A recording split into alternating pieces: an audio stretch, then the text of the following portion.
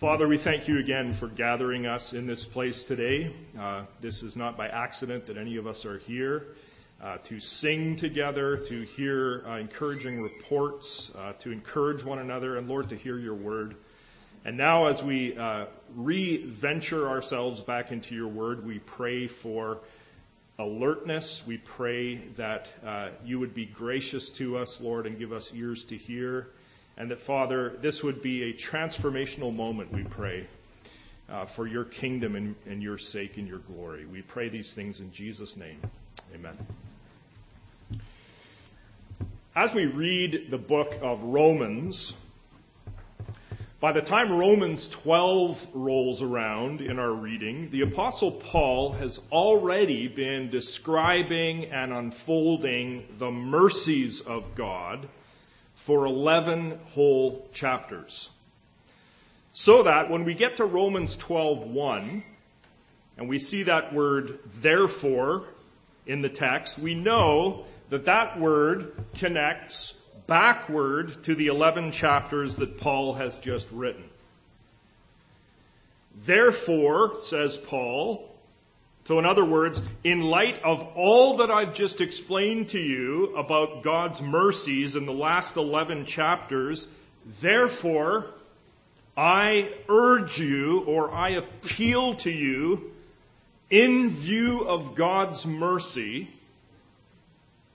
in view of all the glory about God's mercy that I've just outlined through 11 chapters, offer your bodies as living sacrifices, holy and pleasing to God.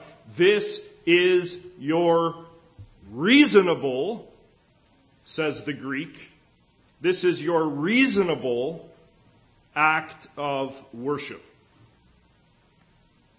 Just as God called the brand new nation of Israel to be a nation of priests in the days that followed after the Passover, when they were released from bondage in Egypt, so God calls his church to be a holy priesthood in the days after our Passover sacrifice, who is Jesus Christ, has been mercifully slain on our behalf. The nation of Israel in the days after the Exodus was to be a living sacrifice to God, a nation of priests to God, and the church, after the days of the new Exodus that has come in Jesus Christ, is likewise called to be a living sacrifice.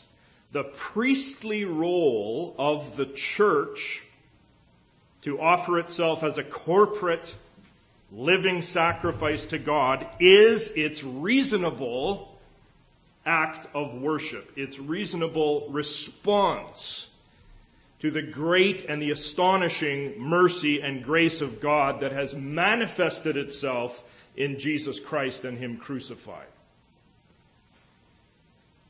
Paul goes on in verse 2,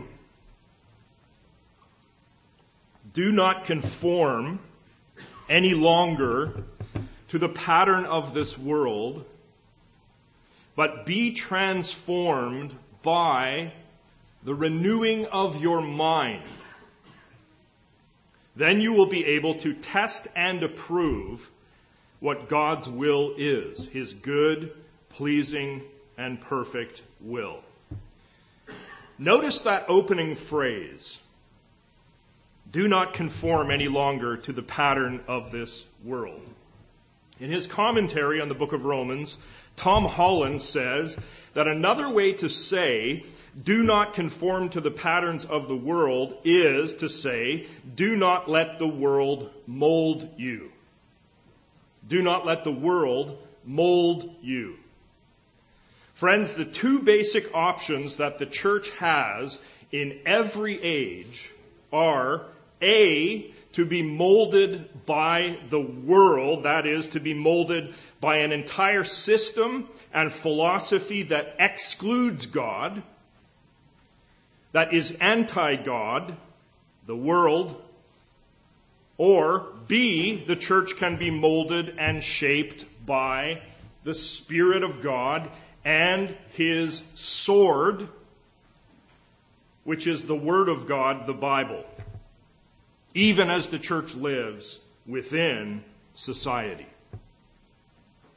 The call to nonconformity here in Romans 12, nonconformity, this call that we as the Church of Jesus Christ would not conform to the world is more or less the same call that God gave to Israel just before they entered the land of Canaan. God was concerned that the people of Israel not conform to the ways and the values of Egypt, the nation that they had just left from, and also Canaan, to which they were going. Leviticus 18:3. You shall not do as they do in the land of Egypt, where you lived, and you shall not do as they do in the land of Canaan, to which I am bringing you. You shall not walk in their statutes. You see, God has always desired that His people be nonconformists. That we not embrace the ways and the values of the world, but rather that we embrace the ways and the values of the kingdom of Jesus Christ. Now, this certainly does not mean, I want you to hear me well, this does not mean that we must separate from the world altogether. No, we must keep our place in culture and go on interacting with culture and even being enriched by culture to a certain extent. But God demands that we control the world's influence.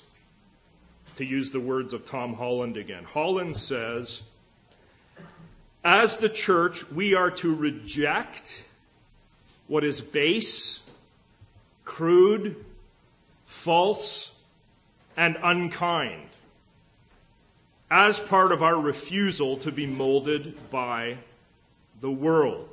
Or, if you like, to use the imagery that D.L. Moody once used, the ship belongs in the water of the world. But if the water gets in the ship, it sinks. We have to control the creeping in and the influence of the water, so to speak. We have to be aware of and curb the influence of the world. Let's go forward in the passage. Do not conform any longer to the pattern of this world, says Paul, but be transformed by the renewing of your mind. Transformed by what? By the renewing of your mind. The transformation or the metamorphosis that Paul envisions here in the careful words of John Stott, this is a fundamental transformation of character and conduct. A fundamental transformation of character and conduct away from the standards of the world and into the image of Christ Himself. And the really fascinating thing in this part of Romans 12:2 is the fact that the phrase here, transformed by the renewing of your mind, this phrase is cast in the plural in the original Greek. In other words, the idea is you all together need transformation by the renewing of your mind, but the word mind in the text is singular. The idea is this. Paul is addressing a group here called the church. He is saying here, be transformed, entire church, by the renewing of your corporate mind. Paul is not simply after individuals here, although he is, but he's after the church as a whole, the church corporately. He's calling the church corporate to renew its collective mind. Now, we need to get real here, church. we would be utterly naive to think that as the church today, we are somehow immune to the cultural waves and currents that are all around us.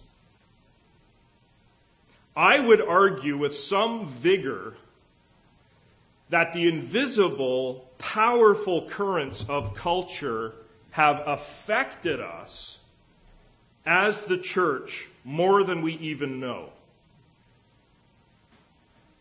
We would be foolish to think that the contemporary church is in no need of liberation from conformity to the patterns of the world. It would be foolhardy for us to ignore the urgency in this text of our need to be transformed right now by the renewing of our mind. Now, over these weeks, we've touched on the deep cultural currents of our day, things like consumerism and narcissistic individualism and moral relativism and materialism. Do we even know how much these things inform and direct the church in the current moment? Do we have at least some semblance of how enculturated we really are as Christ Church in the West in 2019? Will we take seriously God's command to be transformed by the renewing of our mind? Well, as a way to close off this 3-week series, I want to suggest 7 characteristics of a renewed Christian mind. I want to give us a little sketch of what a renewed Christian mind might look like, to give us sort of a little portrait of the shape that such a mind might take. So these 7 points, I want you to hear me well, these are certainly not meant to be exhaustive. You could easily add several other points to the 7 that I will give you, but at least this will give us a sort of starting point so that we can begin to see what a renewed and renewing Christian mind might look like. So here we go, 7 characteristics of the Christian mind. First, the Christian mind has an accurate view of the Bible.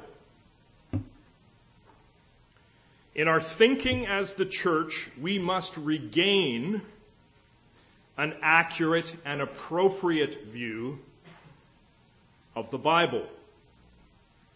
The Bible is God's authoritative, inspired, inerrant, clear, and sufficient revelation of Himself and His intentions, His designs, His works, and His purposes.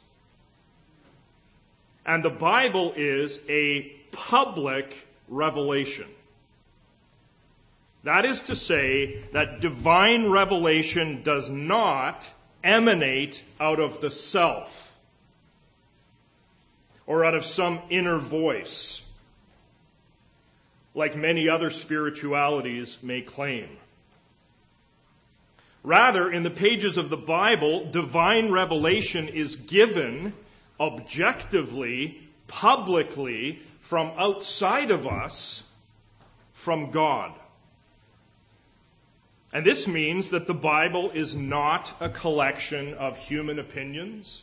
It is not a collection of human ideas. Rather, the Bible is God's declaration about Himself, about us, about the world that He created. And the Bible declares to us that it's God's unfolding drama that is the most crucial thing. Our individual life stories are secondary under God's story. In the wise words of Mike Horton, God is not a supporting actor in our drama. It's the other way around. What else can we say about an accurate view of the Bible? The Bible, in the words of William Edgar, presents a coherent account of the world from creation to the new creation. And it does so through a variety of genres, including narrative, poetry, apocalyptic, propositional, and prophetic. The Bible, in the words of Mark Noll, provides a comprehensively true perspective on all things.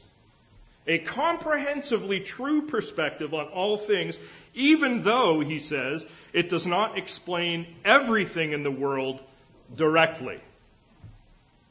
I wouldn't go to the Bible if I needed to know how to plumb out the toilet in my bathroom, because I'm not going to find the information there.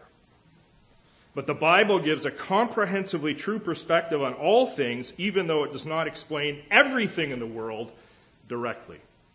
And the Bible's main subject, let's talk about the main subject of the Bible. In all of its 66 books, the main subject is Jesus Christ. And in the life, death, resurrection, ascension, and second coming of Jesus, God reveals the truth about all things in a way that would not otherwise be known. It's Jesus who is revealed in Scripture as being of supreme value in the universe. What else? The Bible is the standard given to the world by which the philosophies and ideologies and religions and programs and values and politics of the entire world are judged in every single generation. In the words of John Piper, what the Bible teaches is the truth, and it stands in judgment on all tradition and all science and all culture and all human opinion. The Bible diagnoses our actual and fundamental problem as human beings, which is, to borrow again the words of Mike Horton, the problem is that we stand naked and ashamed before a holy God and can only be acceptably clothed in His presence by being clothed head to toe in Christ's righteousness. Friends, the Bible is the truth. Unchanging, public truth that applies to all peoples and all generations throughout time. Truth that corresponds to what actually is. Truth that is not subject to the private whims and opinions and counter-arguments of creatures like us. The Bible is authoritative in the church. It determines, says David Wells, how the church thinks, what the church wants, and how the church is going to go about its business. The Bible is fully sufficient for all of the church's challenges in a postmodern world. Do you believe that? And, friends, the Bible is eminently precious. The Bible is more to be desired than gold, and it is sweeter than honey. Again, in the words of John Piper, the Bible is worthy of a lifetime of assiduous reflection, heartfelt meditation, and joyful obedience. So our first characteristic of the Christian mind is that the Christian mind has an accurate view of the Bible. Secondly, as concerns the characteristics of the Christian mind, the Christian mind resists what C.S. Lewis once called chronological snobbery. In other words, the Christian mind sees the folly in the position that anything new is to be preferred to anything that's old. As the church, we resist that popular, anti-historical position. We resist the notion that simply because an idea is considered new, that it must be innately superior to an old or traditional idea. We reject that notion. In Carl Trueman's book on the value of using the ancient Christian creeds and confessions in the contemporary church, he writes the following. He says, "Today, the past is more often a source of embarrassment than a positive source of knowledge.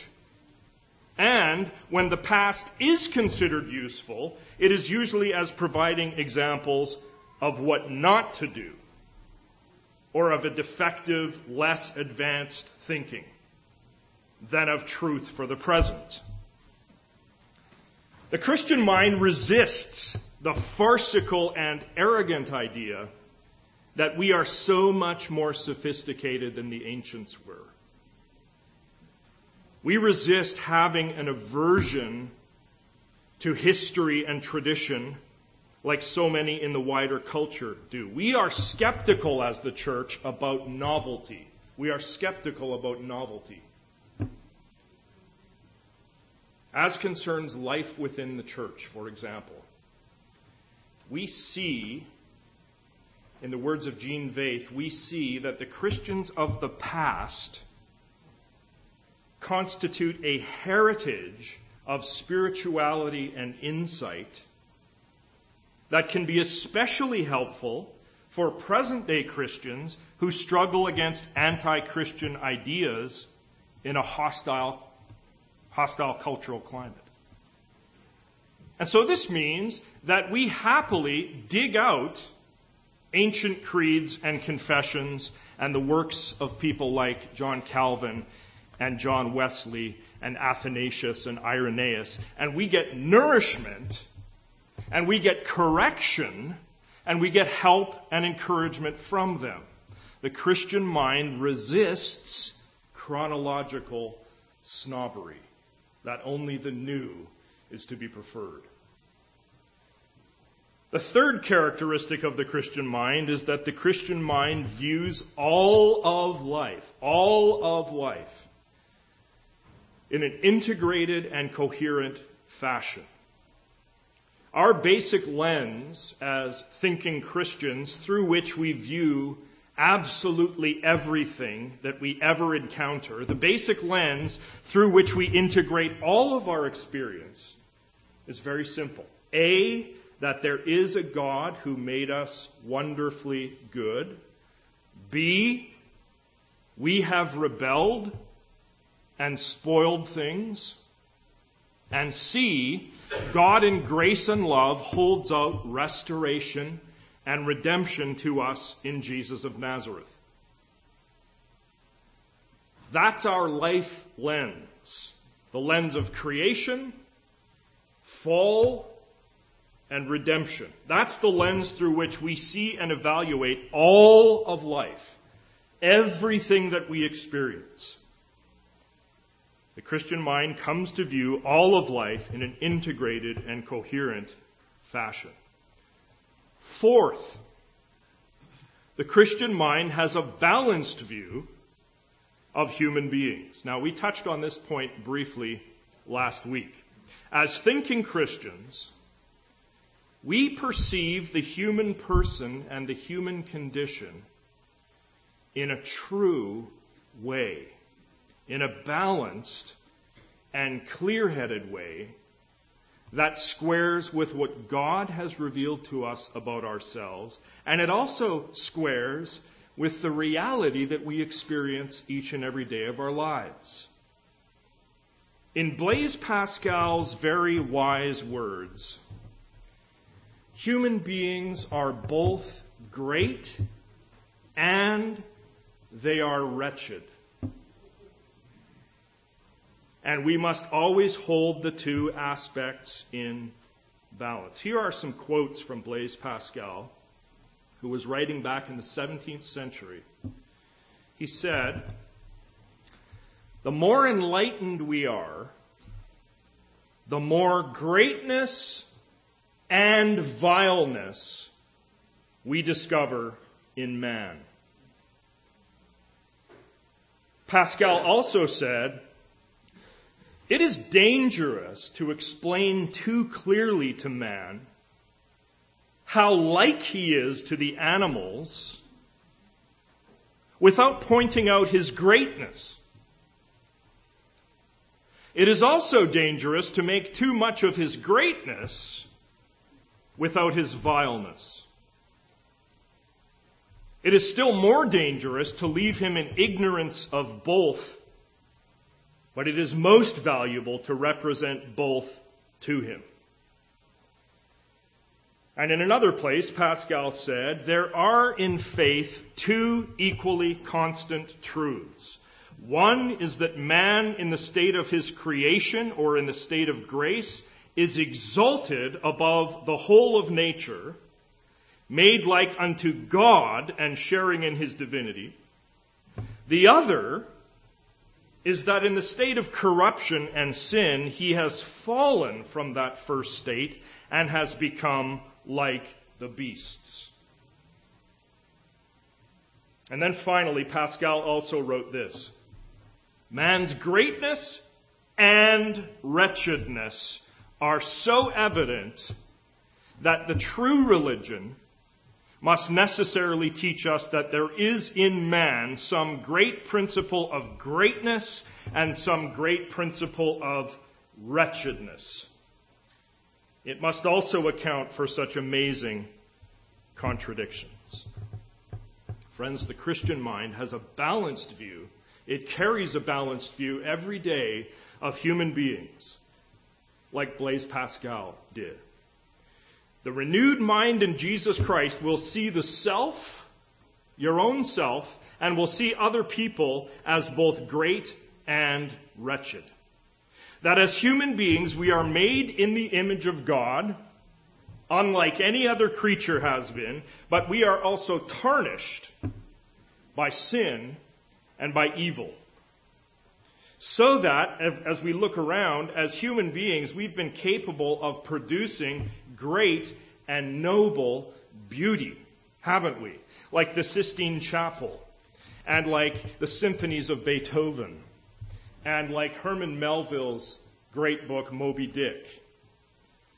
But we have also very capably, as human beings, produced horrors like Auschwitz and Hiroshima and the Rwandan genocide.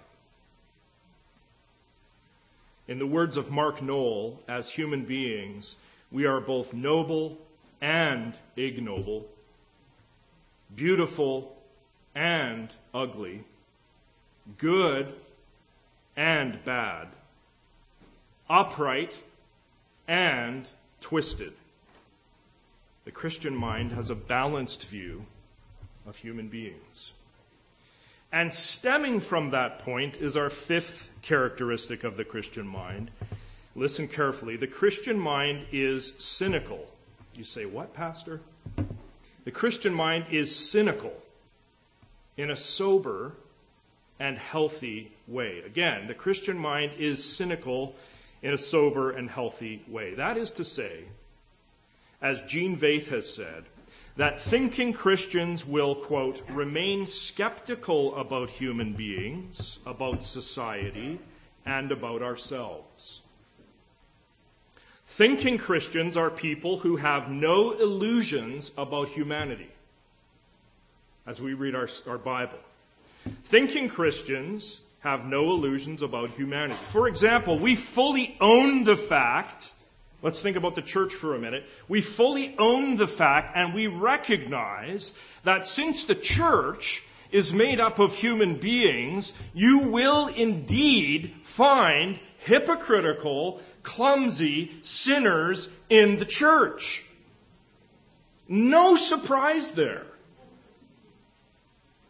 People who excuse themselves from participating in a local church with the excuse that there are too many hypocrites in the church should be affirmed in their assessment and asked to come and join us anyhow. We say yes. Since the church is a company of recovering sinners, there are indeed a great number of hypocrites to be found in the church. So come, join us, add one more hypocrite to the flock. Thinking Christians have no illusions about people. And friends, this point also applies to how we view the very popular sentiment in culture that we are progressing as a human society, or that we can progress on our own steam and with our own ingenuity and with our abilities. Thinking Christians are very skeptical about that idea. In fact, they find that particular idea of progress to be totally fraudulent and a complete and utter delusion. Why? Because all we have to do is review the past 105 years to see that so-called progressive thinkers produced 2 horrific, savage world wars that killed over 86 million people. The truth of the matter is that we just can't control ourselves as human beings. The Catholic Archbishop of Philadelphia, Charles Chaput, has written that the idea of progress is a heartwarming delusion. But that's all it is, a delusion. He argues, in fact, that clinging to a belief in progress is a product of despair. Yes, clinging to a belief in progress is a product of despair. See, every person has at least some nagging inkling that we live in a very flawed and very often scary world. And so what people do with that, says Chaput, is they shift the burden of living in such a flawed world to this positive force called progress that supposedly will bring about the change that we want someday, but it's all a delusion. Evidence suggests, incontrovertibly it suggests, that we are not progressing as a human society, but yet many people still cling to that very popular delusion of progress because perhaps the alternative is too terrifying. Thinking Christians have no illusions in this regard. We develop a healthy and sober cynicism about people, including ourselves, and we shift the burden not to an idea of human progress, but to Jesus Christ. We magnify and we exalt Jesus. He is the one who alone holds the power to make real progress happen. And He will one day undertake and complete the massive renovation of our reality that He has promised in His Word. Friends, we know, don't we, that this age is dying. It is sunset for the old age of the world. It is passing away, and in Jesus Christ, the sunrise of the new age has already begun. And when He comes again, that's when we are going to see real and actual progress in a way that will absolutely take our breath away. Again, the fifth characteristic of the Christian mind is that the Christian mind is cynical in a sober and in a healthy way. In sixth place, we have this. As concerns evangelism, very important to us, as concerns evangelism, the Christian mind values the place of reason and thinking. Now, what I think is a pretty helpful illustration here is given to us, again, by John Piper in his book, Think, The Life of the Mind and the Love of God. Piper talks about a wire with electricity running through it. So just think of that, a wire with electricity running through the wire. The electricity, or the power in evangelism, the power to convert people to Jesus, is, of course, the Holy Spirit himself. But the wire in evangelism, along which the power of the Spirit runs, is our logical, rational, ordered, reasoned, knowledgeable presentation of gospel truth. Friends, we must never set the power of the Holy Spirit in evangelism as somehow at odds with our reasoned presentation of the gospel.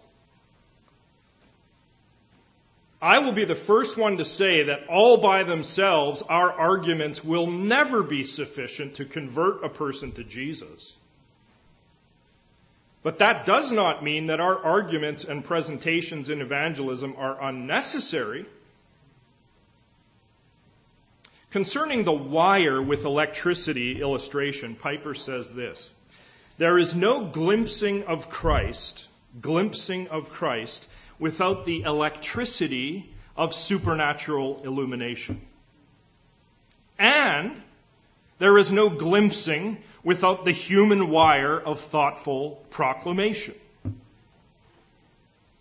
So again, it's not an either-or scenario. Either the Spirit or reasoned human presentations of the gospel. It's not either-or, it's both and. Holy Spirit and reasoned arguments. And so we have the biblical example of the Apostle Paul, don't we? In Acts chapter 17 through 19, we have a number of occurrences of words like reasoning and explaining. These words describe what Paul was doing in his attempts to evangelize people. So Acts 17:2, in the Thessalonian synagogue, Paul reasoned with the Jewish people, explaining and proving to them that it was necessary for Christ to suffer and rise from the dead. Paul is the wire.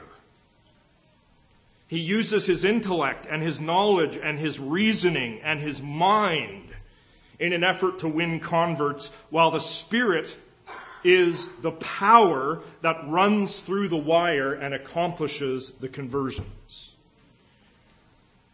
Acts 17:17, again, Paul reasoned, it says in the text, with the Jewish people in the Athens synagogue. Acts 18:4, Paul reasoned with people also in the Corinthian synagogue, and reasoned also with people in the synagogue in Ephesus in Acts 18:19. In Acts 19:8 and 9, we're told yet again that Paul's strategy was to reason with people in the Ephesus synagogue and also in the hall of Tyrannus, to persuade them concerning the kingdom of God. So that Paul in 2 Corinthians 5:11 says, knowing the fear of the Lord, we persuade others. John Stott says, to persuade is an intellectual exercise. To persuade is to marshal arguments in order to prevail on people to change their mind about something. Again, our sixth characteristic of the Christian mind is that as concerns evangelism, the Christian mind values the place of reasoning and thinking. I think an excellent summary of what should be happening in our efforts at evangelism is given by John Stott again, who says this. This is a great summary. We shall argue with a person's mind and plead with a person's heart in order to move his will, and we shall put our trust in the Holy Spirit throughout. I think that's an excellent summary. Well, our seventh and final characteristic this morning of the Christian mind can be put this way. The Christian mind thinks to the glory of God. That is, whatever knowledge we have, whatever thinking we do, whatever intellectual endeavors we undertake, it should all necessarily lead us to the worship of God, to an increase of wonder and awe in Almighty God. The Christian mind, friends, is a devotional mind. It thinks to the glory of God, because whether we are thinking about nature and sciences, or history, or economics, or art, or folding the laundry, or construction, or literature, or what we're going to eat, or the moment of our dying, whatever we think about in some way connects to God and the glory of God, because Colossians 1 says, as we saw last week, that He is Lord of how many things? All things. There's nothing in your life that He's not Lord of. The Christian mind thinks to the glory of God. Very quickly, to review our 7 characteristics of the Christian mind. The Christian mind has an accurate view of the Bible. Second, the Christian mind resists chronological snobbery. Third, the Christian mind comes to view all of life in an integrated and coherent fashion. Fourth, the Christian mind has a balanced view of human beings. Fifth, the Christian mind is cynical in a sober and healthy way. Sixth, as concerns evangelism, the Christian mind values the place of reason and thinking. And seventh, the Christian mind thinks to the glory of God. I trust that these 3 weeks that we've spent on the importance of the Christian mind and on cultivating the Christian mind, and this morning on the characteristics of the Christian mind, I trust that these weeks have been at least somewhat helpful to you. And I pray that God will continue to use His Word to make us nonconformists to the world and to transform us as His church by the renewal of our mind for His glory and for the benefit of our neighbors. Which clings so closely, may you run with endurance the race set before you, looking to Jesus, the founder and perfecter of your faith, who for the joy that was set before Him endured the cross, despising the shame, and is seated at the right hand of the throne of God. Amen.